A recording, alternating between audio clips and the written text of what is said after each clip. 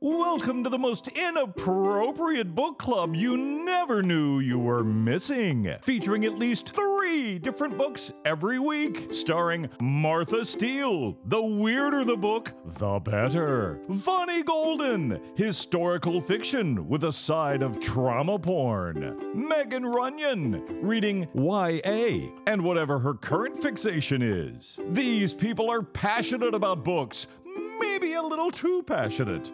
Plotting world domination, one book at a time. They are 3 book girls. Pat can confirm or deny that the dragon on Ron's book could be Cinder's evil stepmom dragon. Much more evil cousin, yeah. Yeah, see? We're not arguing. We're discussing the book cover. And the person whose back is to the cover with the hat on, what character is that? Fox. I said Carmen Sandiego. I just couldn't remember who. I just couldn't remember who it was. Yeah, that's Fox. Trissada was the one like casting a spell. Orchid has the staff with the glowing top, and Serena, who the artist made left-handed for some reason, although she really isn't. I was going to say that artist needs to realize I would never wear a dress like that. Well, and neither would Serena, except You're right. There are reasons in the story. Oh, well, she had a formal ball, and then a dragon came in and was like, listen up, bitches, and tried to ignite everything. She was at a party hosted by the Imperial, or the Imperator, as his name is, until they let something slip that they had done that pissed off the Imperator, and he sentenced them to stadium. See, so I was close. I was very close to we were at a ball, and then a dragon said, listen here, bitches. I mean, that's basically what happened. So when do I get to hear this book, Pat? I was editing it when you called, editing the audio. We're about a quarter of the way through. So, yeah. In other book-related news, we had our book crawl last weekend. We missed you, Pat. Yes. It looked like so much fun.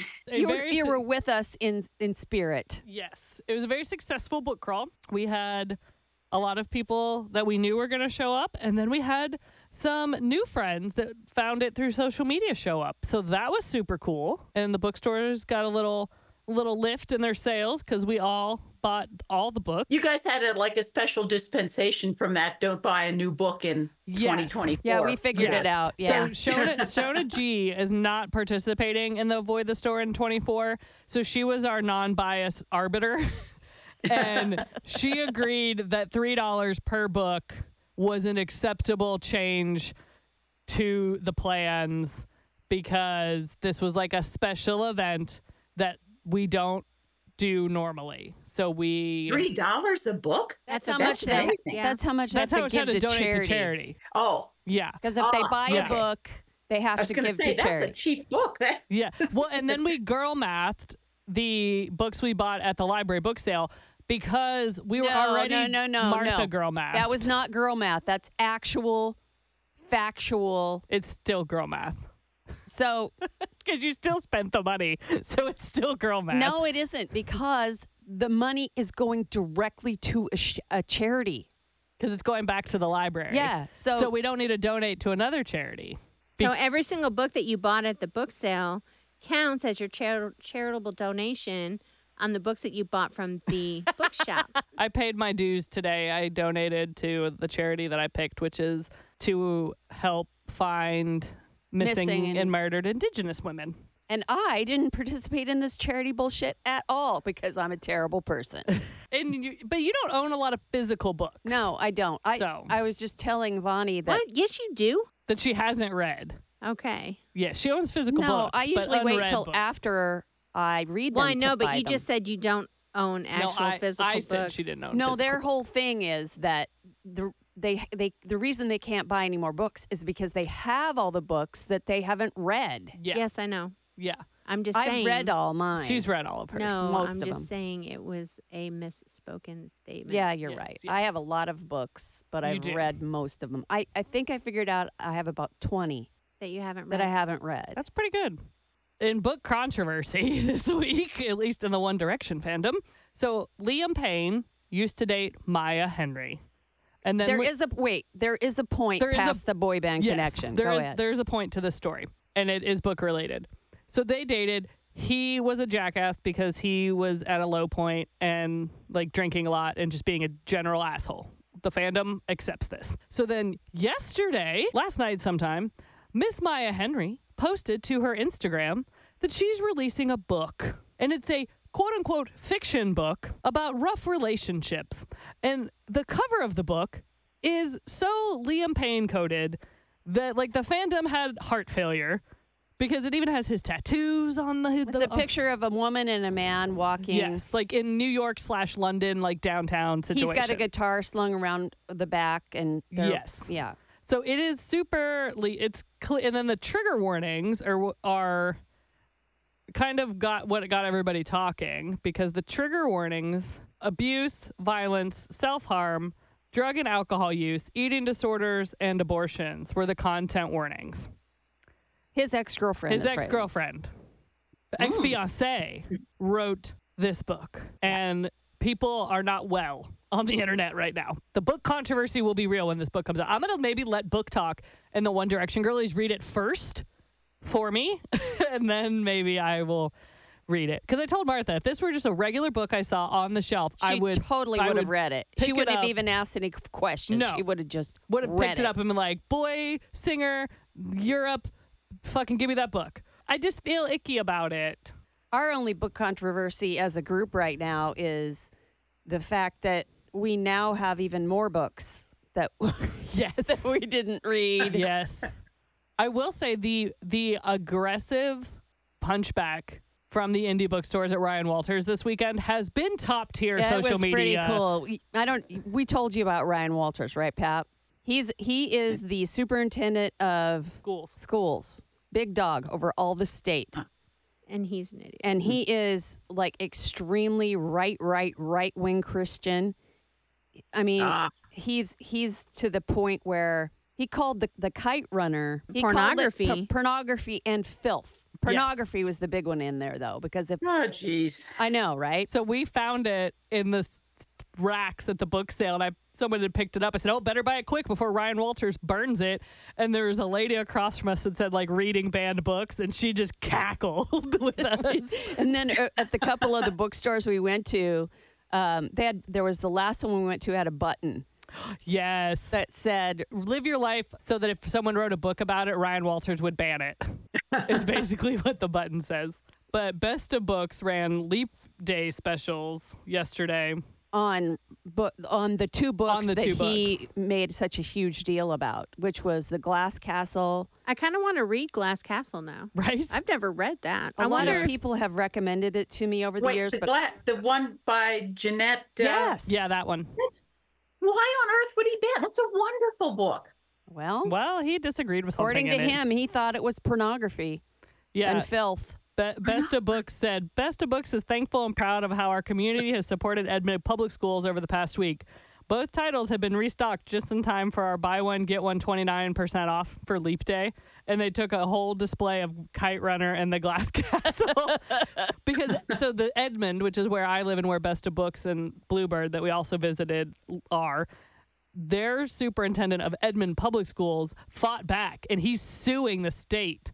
Because Ryan Walters said that if you don't ban these books, I'm going to downgrade your school's education level. So, like, if you're an A, I'm going to make you a B or whatever, however they rank them. And Edmond Public School said, the fuck you are. And so, like, Edmond has been, the Nextdoor app has been on fire. Well, he did that to another school. He did. Yeah. Because in Tulsa. Yes. Uh-huh.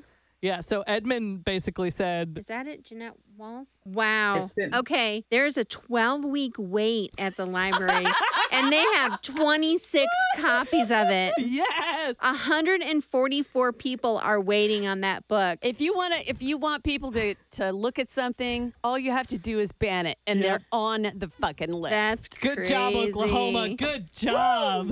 Well, I'm 145 in line for the book right now. But yeah, there's been lots of people like on local bookstores like making big kite runner displays and being like, "Come get me, Ryan Walters." So it's been a fun time on this internet. That man is an out of control zealot who has no business being in charge of schools. Busily looking up, why is this book considered pornography? Because Ryan Walters said so. Yeah. Apparently, it must say boobs in it someplace. I think that's kind of like when you hear accidental cannibalism. You just want to read it so that you know what that means. Like, what? Pornography? Okay, I gotta read it. It's a gritty book inside. It's about it's an autobiography about how she grew up as the daughter of a homeless family. Wow. So if it's an autobiography, who is he to tell her that her book is pornography? Well, maybe, I don't know what's in this book, so I can't speak on it, but maybe there was some... Whatever, it doesn't matter. Sexual content. It doesn't matter if there's sexual content. No, but maybe that's what he was referring to. Yeah, but I mean, look at the people who are in school. Yeah. Some of them have some way worse shit going on in their lives. That's true. What are you going to do, ban them? It's real. He tries. You know, all that does, though, is make people afraid to talk about things that are happening. Yep. And it makes you want to stay in the closet, keep it hidden, and then... And that worked out real well, didn't it? Yeah. And then people freaking end up dead. Yep. Next Benedict. Yes. I mean, happened that's so sad. Happened down in Owasso, which is down in southern Oklahoma, Pat. Mm-hmm. But the sad thing is, and you don't have to keep this in, is on the news, they showed the police camera. Yeah, the body footage. Mm-hmm. And what happened was they were making fun of them, and they threw a glass of water in the other girls' faces that was making fun of them, and the girls beat the shit out of them. I heard about that on the national news. And then the next day, the police, on the police body camera, the policeman said, "Yeah, but you provoked it because you threw the water in their face, the girl's face. Yeah. So they could press charges against you, so it's better that you don't do anything at all." The police officer told her that when she's sitting in the emergency room because the girls beat her up so that bad. Is that just fucking terrible? That explains right there why Next Benedict is no longer alive. If I was that mother, I would have been going off on that police officer. Yeah, but you do get that moment of fear too, like because even if you're mad, you have that police officer who's like an authauthority figure. Oh, I would have anyways. But you're also trying to plot how you're gonna like get through it. Dude, I've done it before. I would have gone off on him. Don't think I haven't told a police officer or two off in my day. No, I'm not disagreeing that the police officer was a jackass because I watched it on TikTok. What I'm saying is that explains if the police officer's saying there's nothing you can do about it. Yeah. Think how hopeless that person would feel about the rest of their life. And it makes you feel tiny. Yeah. Because those girls can do whatever they want. Yeah. And now Nex is dead. Yeah. Yep. And there's no repercussions. It's been a rough fucking week here in Oklahoma. Like, I think it crazy. actually happened last week. It was right before the book sale. Yeah. We didn't get the opportunity to talk about it last week. Yeah. Mm-hmm. When Nex was also Cherokee? Yes, Cherokee. Cherokee, is that the right one? Mm-hmm, okay. Yep. Well, and it's interesting because Under the Desk news on TikTok is normally where I get a fair bit of news from, and she has been so incorrect in her reporting of everything with Nex that like people finally like have come after her a little bit, being like, if you're gonna report on some shit, make sure you get the facts right first.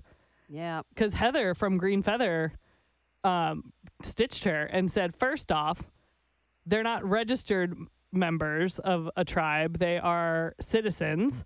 And just because they haven't had their paperwork completed by their parents yet does not make them any less a citizen of the Cherokee Nation.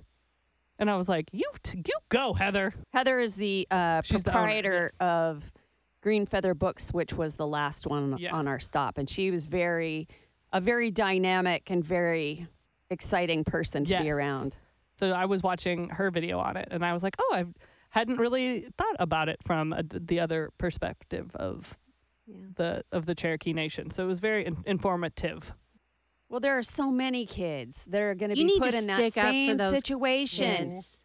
The extremists that are pushing the agenda that we shouldn't allow people to be who they are is causing so much difficulty on the younger population that we're going to see this again and again. We're going to see kids not being able to cope because of it. They're taking away their right to live how they want to by not allowing their them right to be themselves. Yeah. Right. They're We've making come so them far. fit into this little bubble. Well, no, they're trying to put them back in the bubble. Yeah, they're putting them in the back, trying to show trying them. to put them in this bubble, and that's not where they want to be. No. You know, not We've come everybody so far, is this and same. now Yep. all of the progress that has been made and all of the good things that have come from it, you know, they're basically saying shove that back in the hole. But I will say, I was pleasantly surprised that so many people were so vocal on social media about being upset. Because I feel like 5 years ago, Oklahoma, people would have we would have had this conversation, but like the public as a whole of the state of Oklahoma, and I shouldn't say the whole state, but you know, it was very prevalent on TikTok and It would have been more hush hush. The younger generation is not having it. But it wasn't That's even why. like the younger generation. It was people our age that were on TikTok being like, this is fucked and we're going to like do something about it. Read more books. Read more books. Read the books Read people banned don't books. want you to read. Yep. So I read a book that was recommended by somebody at work because I work with a bunch of readers. Whoop, whoop. Who Very, we met very this awesome. weekend. Bragger. Some of them, Yeah. not the one who recommended this Okay. book, but yeah. I read Ward D by Frida McFadden, and it is a thriller suspense, even though it was mild. It would be good for anyone who doesn't want to have nightmares, I guess, at night. Okay. It was mild for me. I don't really know. A lot of people like the cozy mystery kind of things, and this isn't a cozy mystery. It's like a step above that. And I have mixed feelings about this book before I go in, I'll just say. So this book is about a medical student named Amy Brenner, and she is going through residency and is about to do an overnight shift that is required of everybody in the psychiatric ward, in the locked psychiatric ward in the hospital. And she's dreading it. She doesn't really want to. She's heard bad things, and she just doesn't want to do it. And it kind of is in the format that it flashes back and forth in her life. So she flashes back to when she's a teenager with her and her best friend. And something happened when they were 16, but you don't really know what it is. It just kind of hints around to it. Her friend has issues. You know she has issues. It says pretty early in the book that her mom had a drug problem. So she kind of grew up in that kind of household. But it kind of goes back and forth. And when Amy first goes to the locked psychiatric, they give her the tour, and she keeps seeing somebody just kind of open the door a little bit to one of the rooms and look at her, and she doesn't know who it is. Well, very quickly in the book, and this isn't a spoiler because it happens early, she finds out that her best friend is a patient in that psychiatric ward, but she doesn't know why. And she doesn't want to look at her file because, you know, she doesn't want to do it because she's curious and not as looking at her as a patient, if that makes sense. And there's also somebody in this psychiatric ward with the locked door. They tell her not to go in. And he is going to a higher security psychiatric ward the next day because something has happened.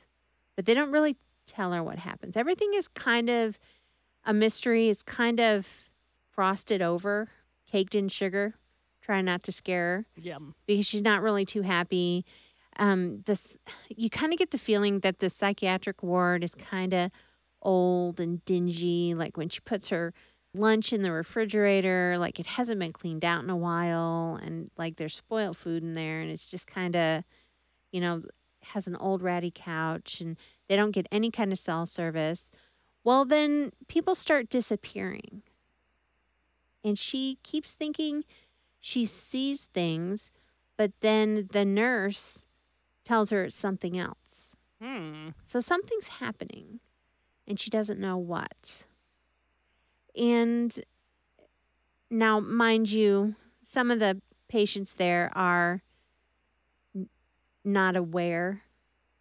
Like, one thinks that his father is God, and he keeps saying, my father says that I'm leaving, I have to leave, or else this person's going to kill me. And he just keeps saying that. That's I ominous. need to leave because somebody's going to kill me. That's a red flag. And they just kind of, like, oh, well, he's not really aware. He thinks his dad is Jesus and yada, yada, so on and so forth. But it just kind of goes from there, and it keeps building to the climax of the book, which I, of course, cannot tell you. Don't tell. What it is. No, keep the secrets. But, and I mean, it is suspenseful. There is a little bit of gore in it, but not super gory. I mean, I think a teenager would be fine reading this. There might be like a little bit of a sexual scene in it, but like PG-13. So yeah, it was a quick read. It was not very long. And now for my mixed feelings on this book. There was a lot of HIPAA and OSHA regulations that were not followed in this book. That's your concern? You couldn't suspend your disbelief. Not really. Not really. Not really. It was hard. You know how I am with books. Rules, when it comes to hospitals and rules, I can see why that got under your skin a little bit. I mean, yeah. I was like, okay, well, that wouldn't really happen. No. And like some other things happen that would be huge OSHA regulations, like some chemicals that were left out. I didn't really like where the book took the storyline. Other people might, I don't know. It was just, I read it and I was just kind of, okay. The writing was good, some people would probably really like this book. But the person who recommended it to me loved it. Brittany read it and she loved it. Okay. I mean, I would still give it like a 3.5 because the writing was good, even though there was a couple of inconsistencies that I found. Was there anything in the name of building suspense? Did you feel like anything was withheld that normally would not have been withheld? What do you mean? Like things. I'm asking because I read another one of her books a couple months ago. In fact, I can remember listening to it while I was decorating my Christmas tree, and it was suspenseful. But when things finally got revealed at the end, it was kind of like, no, under no circumstances would this person not have told us this stuff earlier in the story, except to try and artificially build suspense. It was called Never Lie. It was like, yeah, this was artificially suspenseful. I would still recommend it to certain people who like cozy mysteries, or... That's not a cozy mystery. Well, yeah, you're right. It's not really cozy. But I'd still recommend it to somebody who doesn't like something too extreme. There you How go. about that? That works. Okay. Yeah. And that, again, is called Ward D by Frida McFadden. Is it my turn since Keith's not here? I think it is your turn. Righty. Yes. So this week, I am reviewing One in a Millennial by Kate Kennedy. And this is a nonfiction. And the amount of people who made sure I knew about this book was a lot. I had seen it, and then a lot of people were like, this is a you book. And I'm like, I'm aware. Because I am an elder millennial and oftentimes the poster child for millennials in a lot of ways. So the exact time frame of millennials is debatable, but this book, Kate said, was 1981 to 1996, which is pretty accurate, I feel like, for millennials. 1981 to what? To 1996. Yeah, that sounds about right. Because Tyler just barely missed the millennial mark. Yeah. He's, what is it, Gen Z after? He's Gen Z. This book basically takes you on the journey of Kate's experience of being a millennial, which is why it's one in a millennial, because, not everyone's age group experience is the same. And I'm a few years older than Kate. So some of the stuff that she referenced, I was like, I don't know what she's talking about, because that was like past my time of things happening. But it's a really interesting look on what it was like to grow up as the peak millennialness in the 90s and the early aughts, because she talked about, mall culture, how the mall was like the place to be, and they pretty much raised my generation to be like the epitome of a consumer. Well, it was like that in my generation too, though. Yeah, but maybe. I don't know. Malls in the 90s were just a vibe. They had better malls by the 90s. Yeah, that's very true. Yeah, I mean, that was the spot on a Friday, Saturday situation.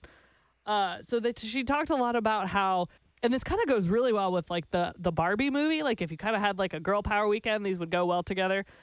Because she talked about like Bath and Body and how like the epitome of smell was country apple or cucumber melon, and I was like cackling because I was like, and warm vanilla sugar, and I was like, don't hate on warm vanilla sugar. I still buy warm vanilla sugar.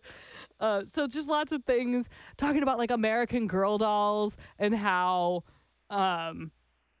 everybody had their own doll, or not everybody, but people kind of had their own American Girl doll. And you'd sit there with the magazine and like pick what you wanted, and the idea of what like a fancy bedroom set was kind of based on what your ideal American Girl doll was. Like her ideal was like Felicity's antique poster bed with like the gingham top over the canopy, and like Kirsten. Sorry, that was Kirsten's, not Felicity.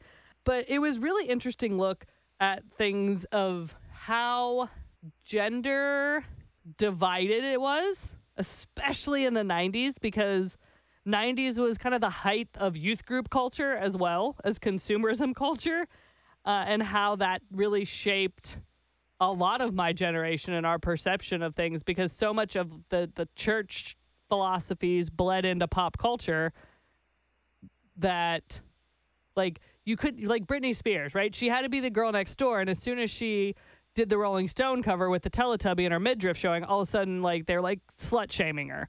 So it was like this really odd dynamic of growing up being like, oh, I have to be Britney Spears because she's like the girl next door, but I can't be too much like Britney Spears because now she's viewed poorly because she, took a photo for a magazine with just her underwear on or whatever. So it was a really good look, I think, at the kind of the dichotomy of trying to grow up in the 90s and the early aughts.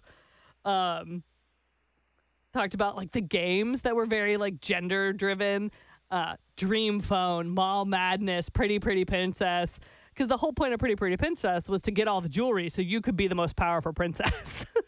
And she was like, what that taught me was that I needed all the shiny things to have all the friends. And I was like, she's not wrong.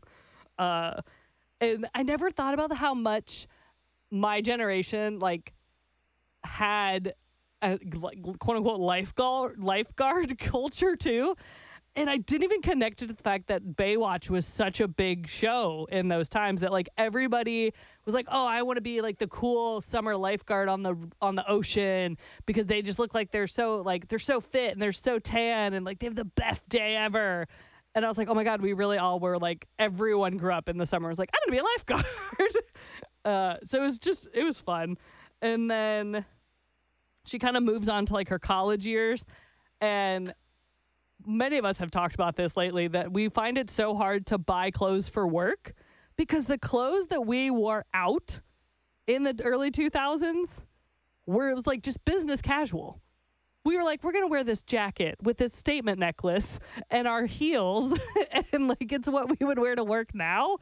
And so it was funny when she was talking about like, oh, yeah, when you go out versus when you go out. And I was like, that makes perfect sense to me, but I don't know because you could go out. But if you're going out, that was a different outfit. Makes sense to me. Okay, good. Everybody's following along. I just really enjoyed it and laughing because she just drops like random song lyrics like throughout the whole book. You'll just be reading along and be like, oh, Backstreet Boys song lyric. Oh, NSYNC song lyric. And all about like the culture of how us growing up with social media and like AIM, like the away messages being our early introduction to like writing. And that, so you had to be so specific on how you crafted that away message. You had to have the Kelly Clarkson lyrics if you were mad at your boyfriend, or, dashboard confessional lyrics, and you had to time it just right. And it was kind of funny because I was like, oh my God, yeah, it was like a whole thing because we didn't have cell phones. So your away message was you crafting an essay of your day, basically. Be like, at class, then to lunch, off to dinner. Hit me on the celibate rings. I was like, this is so true. And I could just visualize like sitting at my computer in my dorm room being like, what's the perfect away message? Because it was really important. I feel like you're speaking a foreign language right now. Oh, and then they were talking about like, why are we surprised that there's like the millennial girls are like the girls now who use like crystals and are like considered witchy, because they're like, you raised us on like magic 8 balls and Ouija boards and then wondered why we were like, oh, crystals. I was like, oh my God, there's so much truth happening in this book. It was hilarious because I never really connected like the witchy like girl vibe to the fact that we all had magic 8 balls and Ouija boards, but I was like, it's valid. So this was one of her quote, kind of like explaining a millennial. From the outside looking in, you can't understand it. And from the inside looking out, you can't explain it. The definition of a millennial. And I was like, yes. And it was just fun to go back on that like pop culture ride and talking about how, the diet culture of the early aughts and the, how skinny could the Olsen twins get before somebody was like, oh my God, they're too skinny now. Or, that kind of dichotomy. Because you look back at like, even Katie Holmes, I was rewatching First Daughter the other day and I was like, damn, like they were so skinny. And they probably felt like they weren't skinny enough because it was the early 2000s and we all had like the low rise jeans. So you had to have like no fat on your body. You had to have your hip bones sticking out. Yeah. And so it was just, I with the whale tail. I literally wrote overly skinny Hollywood for the 2000s messed us all up. But it was true. And it was a struggle. And like looking back at pictures now, I'm like, man, we really all were very skinny. And she also talked about, and I think this is so true. And I was like, I feel attacked, also seen that the millennial, especially elder millennial idea of romance was solely based on rom-coms and boy band lyrics, and then we wonder why our expectations aren't met in real life. And I was like, that's so rude, but you're right. Because I was thinking about like, that was the height of rom-coms, right? Like that was 10 Things I Hate About You and all those things and How to Lose a Guy in 10 Days. And Backstreet Boys were singing about how This I Promise You and I'll Never Break Your Heart and all those songs that shaped my generation, the elder millennials for sure. But this boy doesn't meet the level of Backstreet Boys songs, so he must not be worth my time. And I was like, it's not wrong. And I'm ashamed of myself now a little bit. She spends a lot of time talking about her experience going to different churches because that was like what everybody did because she was in the South. She was in Virginia. It was a good read. I'm not going to lie. I'm not all the way through the last part, which is more of her adult life, but I still enjoy it. There's lots of Gilmore Girl references, Team Logan forever. And if you're a millennial, this book is going to slap you in the face and then hit you in the feels and then be like, okay, now I understand myself better than I did when I started this book. There are times where it gets a little repetitive, but overall, I've enjoyed it. And that is One in a Millennial by Kate Kennedy. Awesome. Pat? I have a very funny book to talk about. Yay. And it's one that I bought at a library book sale last year.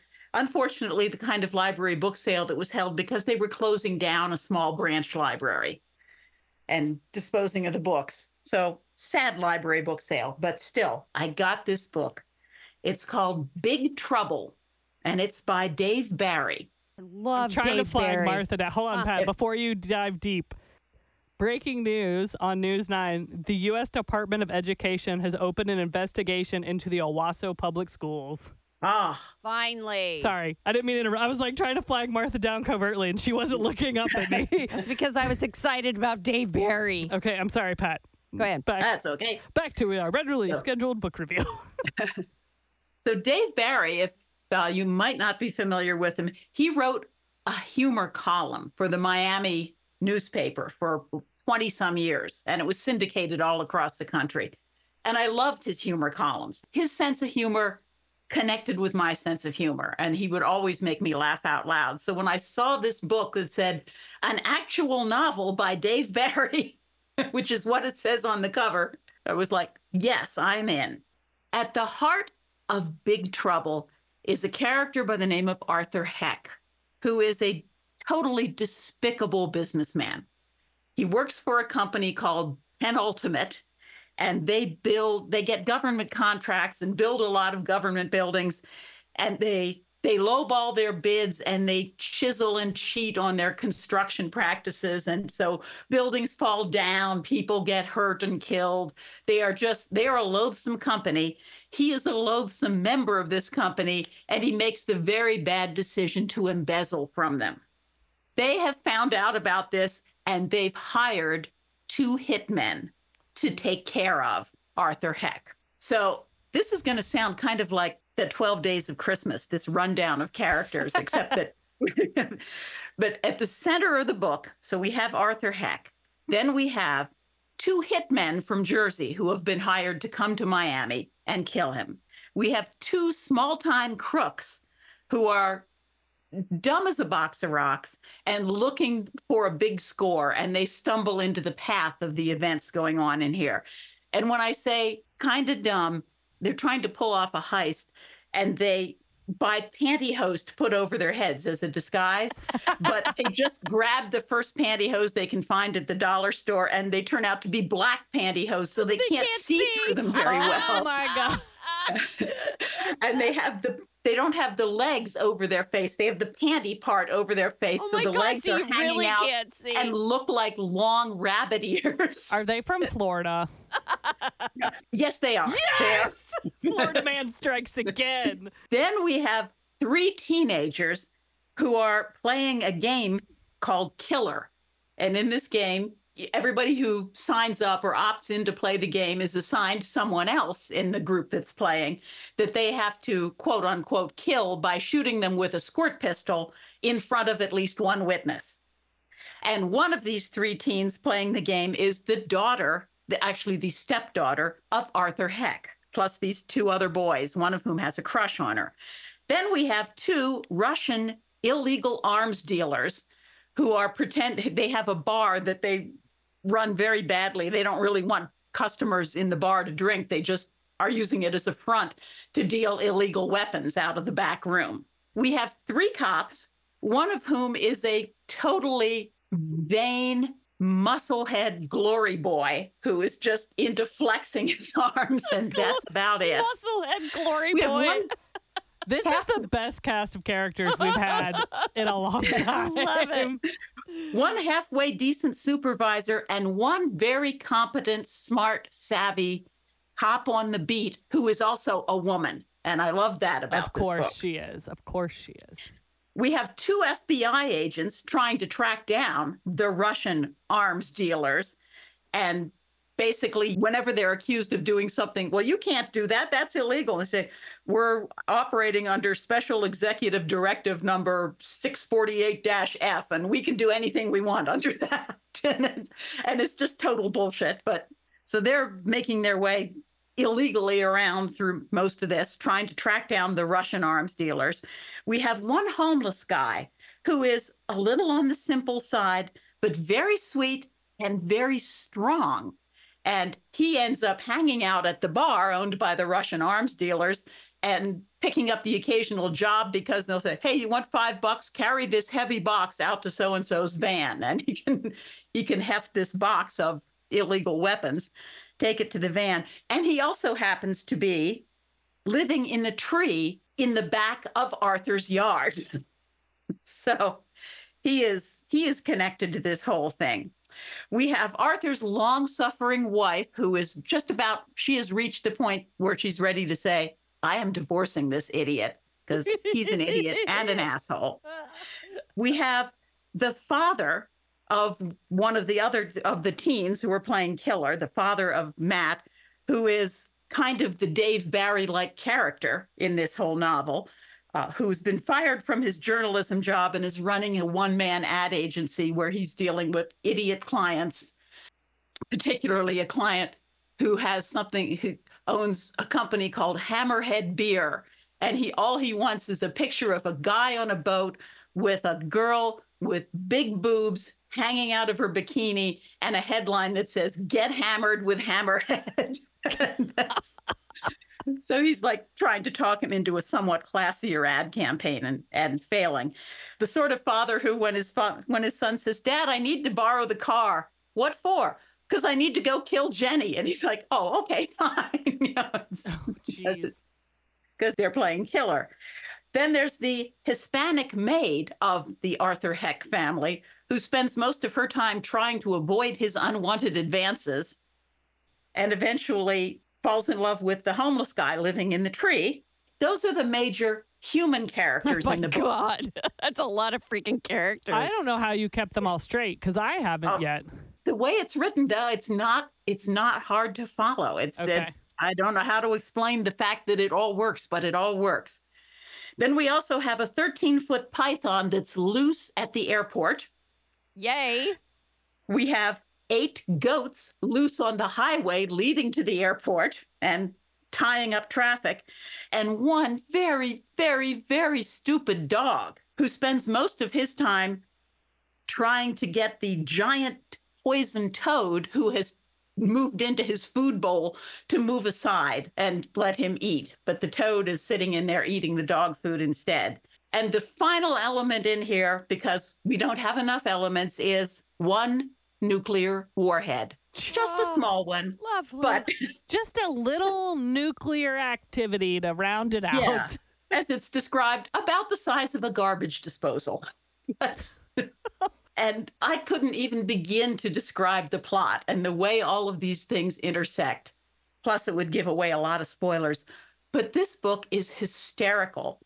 And just to give you one little taste is the point at which Arthur Heck, who is by this point, through a various series of events, he is handcuffed to his own entertainment center. The big, dumb, muscle-flexing cop is also handcuffed to this entertainment center, and they're trying to get out of his living room, and they figure the only door they can get it out through is the sliding glass door that goes out onto the patio. They go crashing through this door. It all falls down, and Arthur Heck lands with his face in the dog's food bowl, face to face with the giant poison toad, who spits poison into his eyes. And it's not going to kill him. It's hallucinogenic, because some of those poison frogs are that way. And he begins just tripping his balls off. And the way that this manifests itself is that he thinks the stupid dog, which is his dog, is actually Elizabeth Dole, and she is trying to steal his soul. So anybody who gets near him, he's like, don't, stop her, it's Elizabeth Dole, and she wants your soul. Like Dole, like the president? Like Robert Dole's wife, Elizabeth, who was the headed the transportation department for a while, was a very very respected woman in politics, but this guy is hallucinating that his stupid dog named Roger is actually Elizabeth Dole. I cannot tell you how funny this book was. One of the things that made me go, not besides just the fact that it was by Dave Barry, is on the back is a blurb from Stephen King, who says, "This is the funniest book I've read in 40 years. I literally fell out of my chair laughing." That's high praise right there. All right. Yeah. I'm definitely getting this book. And then I figured out why Stephen King probably fell out of his chair, because at one point there's a description. There's some debate about, well, if there's a nuclear warhead that unknown people may or may not have in the area of Miami, should we warn the public? And the cops go, "Oh, no." Or actually, I think it's the FBI that says, "Oh, nope. You don't want to warn the public, because every idiot with a gun," and in this town, that is every idiot, "is going to be out creating gridlock. And the whole town is going to look like the end of a Stephen King book." However, here's a side warning. Don't watch the movie version. I finished it and I thought, God, this would have made a hysterical movie. So I looked it up, and sure enough, they had made a movie out of it. And I watched it, and it's mediocre at best. which is a shame because it's got a great cast. It's like Tim Allen and Stanley Tucci and a very young Sofia Vergara as the Hispanic maid trying to avoid Stanley Tucci's advances, and a really great cast.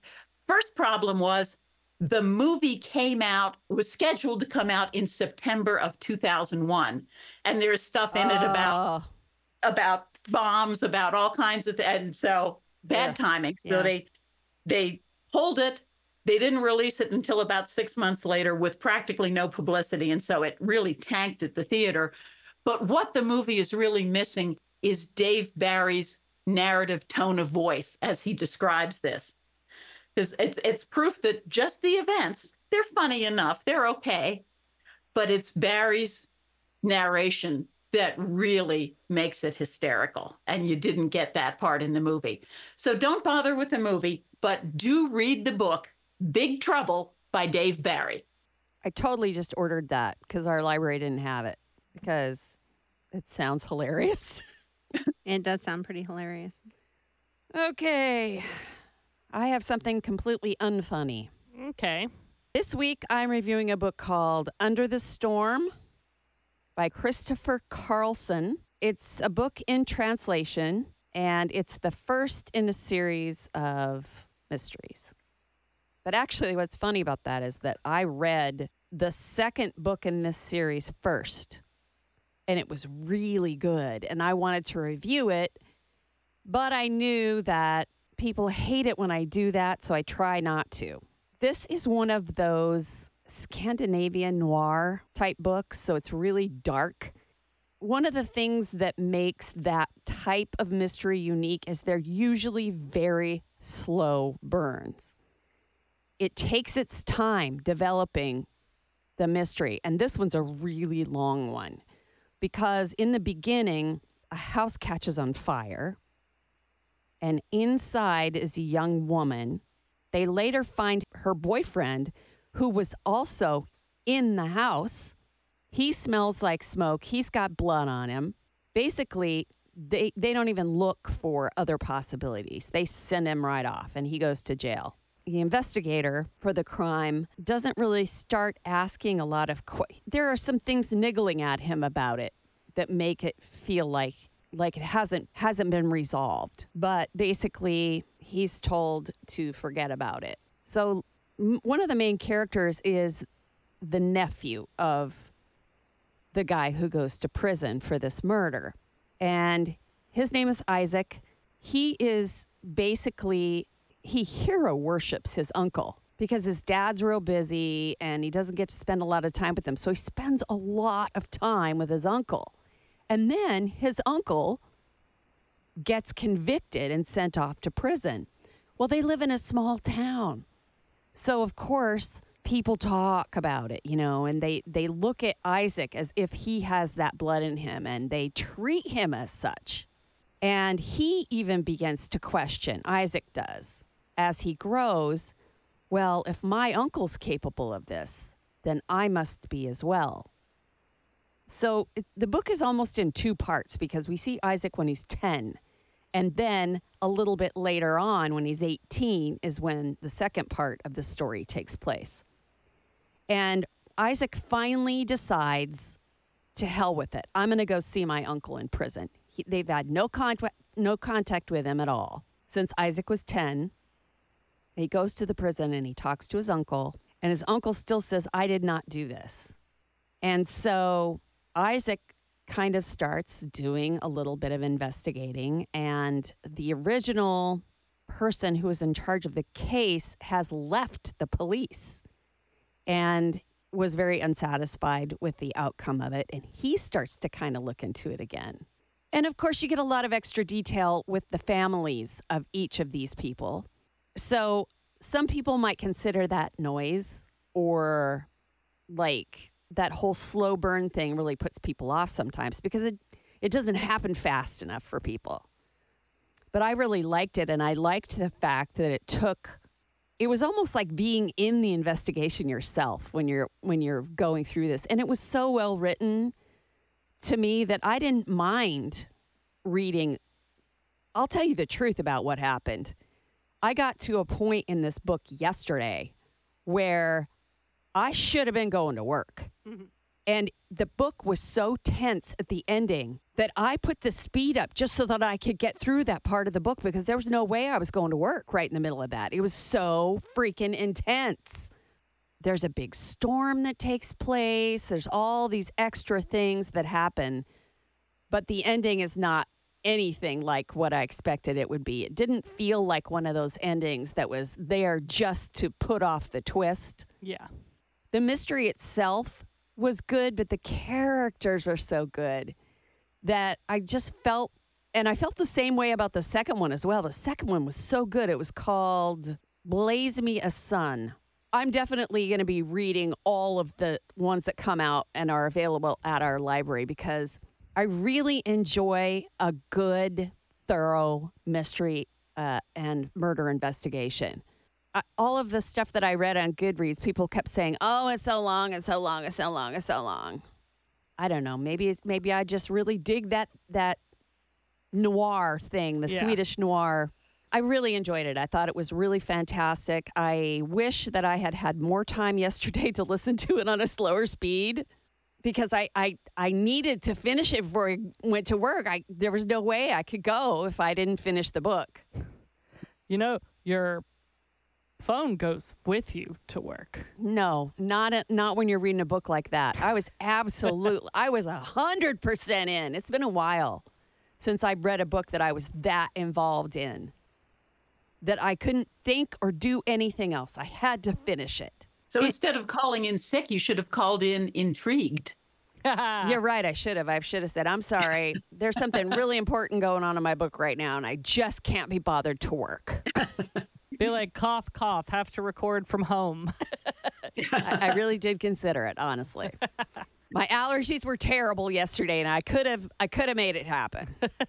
Honestly, though, if you are a mystery lover and you really like the Swedish noir or you like the British murder mysteries where it's not all wrapped up in a pretty bow in 30 minutes without commercials, or the ones with the extra twist at the end just for the hell of it, I like the story that goes with the investigations sometimes more than I like the actual mystery. If you're a lover of mysteries, you really should keep him on your radar. Christopher Carlson in translation, and it is called Under the Storm. That sounds like it might be kind of similar to another author you and I both like, Martha, Juicy Adler-Olsen. That's exactly what it reminded me of. It didn't have the same humor on the side stuff that you got from his books where, you know, there was a little humor in there too. This is like, there's no humor in this at all. But it really has the same flavor of taking your time to solve something. Nice. Yeah. By the way, Megan, your fangirl stuff earned me two points in the last week. I play a lot of trivia. I play a couple online trivia leagues, and I just started playing Geeks Who Drink, which is an in-person trivia thing at bars. Okay. And one of the contests had a question about what is the name of the album that Taylor Swift just announced she's putting out. I was like, I know that because I know Megan. Yes! And the other one was you had to identify a song that was somewhat disguised, and somebody else in my team identified it. She leaned over. She was like, "What was the name of that group that Harry Styles was in before he went solo?" I was like, "One Direction." I know that because I know Megan. See, I guess there is a skill in there somewhere, Megan. Yes. Yeah. Very nice. I feel really vindicated in my life that Pat knew something for trivia because of me. I did. Yeah. We were talking about you this weekend. I don't remember where it came up, but I know we were talking about Jeopardy. Oh, I did it this morning or this afternoon on our TikTok. Oh, yeah, that's right. We were talking about her this weekend, though, because we said something about, we were talking about how smart Pat was, and then we were talking about a specific book, and I said, well, if Pat read it, and if I read it, then that makes me smart like Pat. That I do. That's what we were talking about. I don't remember what the book was, but I do remember this part of the conversation. Yeah, I don't remember the book. I just remember Just know that we were saying nice things about you. Oh, thank you. I texted Martha when I got here and said, on my way up, And then I said, and then I was waiting, and then I was like, hello? And so I did a TikTok while I was waiting, and I said, does Pat have the Jeopardy song on speed dial? Because I'm just sitting here waiting for Martha to come open the door. I was actually doing a spot, which I don't do very often anymore because they've got this new, the way the service works is that we have people all over the U.S. that work for Cumulus that do spots. So the jocks don't have to do spots very often. So I was in here with my headphones on doing my job, and Megan, who skives off early every Friday, sitting out in the lobby texting me, wondering why I'm not responding. Yeah, thank you to everyone who came out to the book crawl with us. That was super fun. It was super fun. We're going to triple confirm the date, but I'm pretty sure we have the right date. But in a month or so, and we'll announce the official date soon, we're going to do a book mingle at Second Story Books here in OKC. So people can come out, and it's not like a book club. You don't have to prep. And you don't have to come buy anything. You don't have to buy. You can get some really good tea and coffee, though, I will say. But the whole object of the game is to meet book friends. Yes. So what we've done is we've created a way that you can look at somebody's name tag and see exactly what they like. So each genre has a different jewel. Yes. So a person, when they come in, they'll make their name tag and they'll put jewels on it depending on what they like to read. So when you get inside, you'll be able to look at that person's name tag and see if they like what you like. Yep. So you can start up a conversation about books. And we'll have little table talkers that tell you what all the jewels mean, so you don't have to try to remember. But that'll be coming in April, so it's about a month from now. But we'll post about it a whole bunch. Don't you worry. The meeting of book friends is absolutely vital. Yep. I mean, without Pat, I would have gone out of my mind. She and I are definitely the bookiest of book friends from way back. Without you guys, I would probably have a lot more money in my savings account. Hey, don't blame that shit on me. That's a compliment. I'll take it. It's a compliment. I'll take it. It's a compliment. As I'm spending a whole lot of money to fix my car because my car, in the middle of the book sale, forgot how to go into car mode. Yeah, that was a whole other drama. Oh, yeah. Luckily, Phoenix had tweezers, and I learned how to get my car out of park by using the gear unlock button that I only knew existed because it happened to my friend Stephanie, and we used the car tweezers so I could get my car to go into gear. And no, it's not. It's not a stick shift. It's an automatic, and it locked up. So now you know that you can use tweezers to make your car move in an emergency. Yeah, if you have the gear unlock. So now we know that all of our weird obsessive plucking disorder came in handy. And my need to carry tweezers in every bag and in the cubby of my car. Yep. Phoenix to the rescue. I still have the car. They're in my car that's been at the shop. Oh, my God. She left her tweezers with you? She said they were cheap, like Dollar Tree tweezers. She had more. I would never leave my tweezers. I had to have them. I couldn't move my car without them. My car would be sitting in downtown Oklahoma City for the past 5 days. Bonnie, you've been awful quiet over there. You sleeping? No, I'm just listening. We got to think of something to end this with. Something tweezers, cars. I was trying to bring back the facial hair removal line to get us into something funny, but.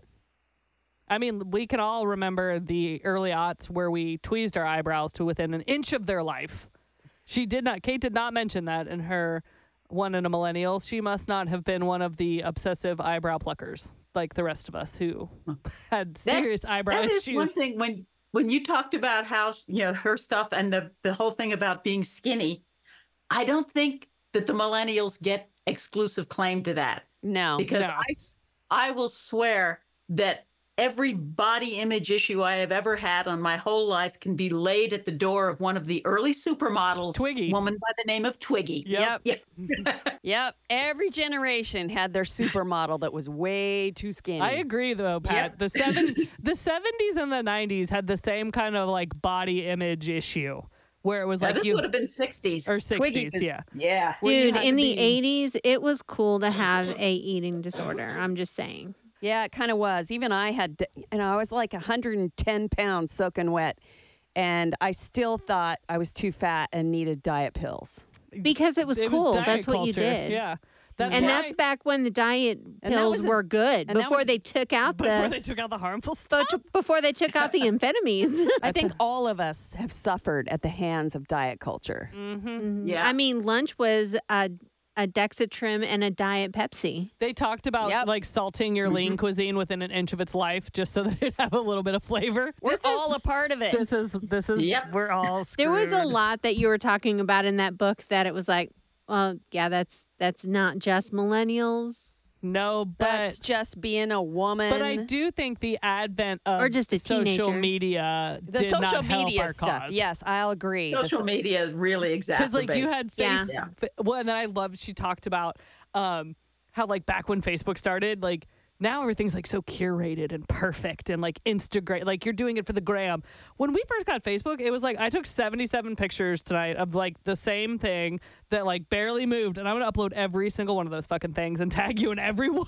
And I was like, that's so true. Like you'd get up Sunday morning and you'd be like, how many fucking pictures was I in last night? And it would just be like, there was no discretion. It was a roll. Yeah, it was like now people would be like, oh, maybe we shouldn't post that one. In the early days, you'd get up in the morning and somebody had put a picture of you on there where it looked like you hadn't slept in 6 years. Yeah. And your hair was all wonky. Yep. And you looked drunk. And they're like, oh, isn't this a cute picture? No. Get it off. Take my face off of this thing right now. Oh, the early days of Facebook really was the Wild West of social media. I did have a unibrow in the middle, though. Still have pluck that. Mine. Yeah. I need to pluck mine. I pluck my face. No one ever tells you that as you get older. Like my mom, I remember the first time I was like, what in the hell? And then I was like, mom's like, oh yeah, blame your grandmother for that one. I'm like, thanks, Grandma. Thanks for. Well, I'll get like that one stiff little beard hair in the center bottom of your chin. Yeah. One. I wish I only had one. Make it go spring. Yes. And it's never like, I swear you could get up like go to bed at night and you're like, cool. And then all of a sudden in the middle of the day at like lunch, you'll be like, where the fuck did that come from? It's like an inch long. Yes. And you're like, good Lord, that wasn't there 2 hours ago. Yes. Oh my God, it just boinged out. Stupid. Dude, I wish I only had one hair like that, though. I got lots of those. If I didn't pluck at least every other day, I would have a full-on goatee. Same. No, I wouldn't have a goatee. I'd have a chin beard. Yeah, I got my little razor thingy from Amazon. Just a little. Now you're making me self-conscious. We're all touching our faces right now. Oh my God, where are my tweezers? Phoenix, I need my car tweezers. I can tell you right now, we're all going to be tweezing on the way home. Then we could make bookmarks with a tweezer on the end of them, so it's hanging out of your book and like handy right there. Oh my freaking God! That is the best idea ever. Bookmark tweezers. Never be without them. And that's going to do it for Three Book Girls. If you made it this far, you are truly bookish. So go to Facebook and join your fellow book lovers on the 3 Book Girls Squad. Follow 3 Book Girls on socials and be on the lookout for their next live event. Proud of their lack of shelf control, 3 Book Girls is a Steel Trap production.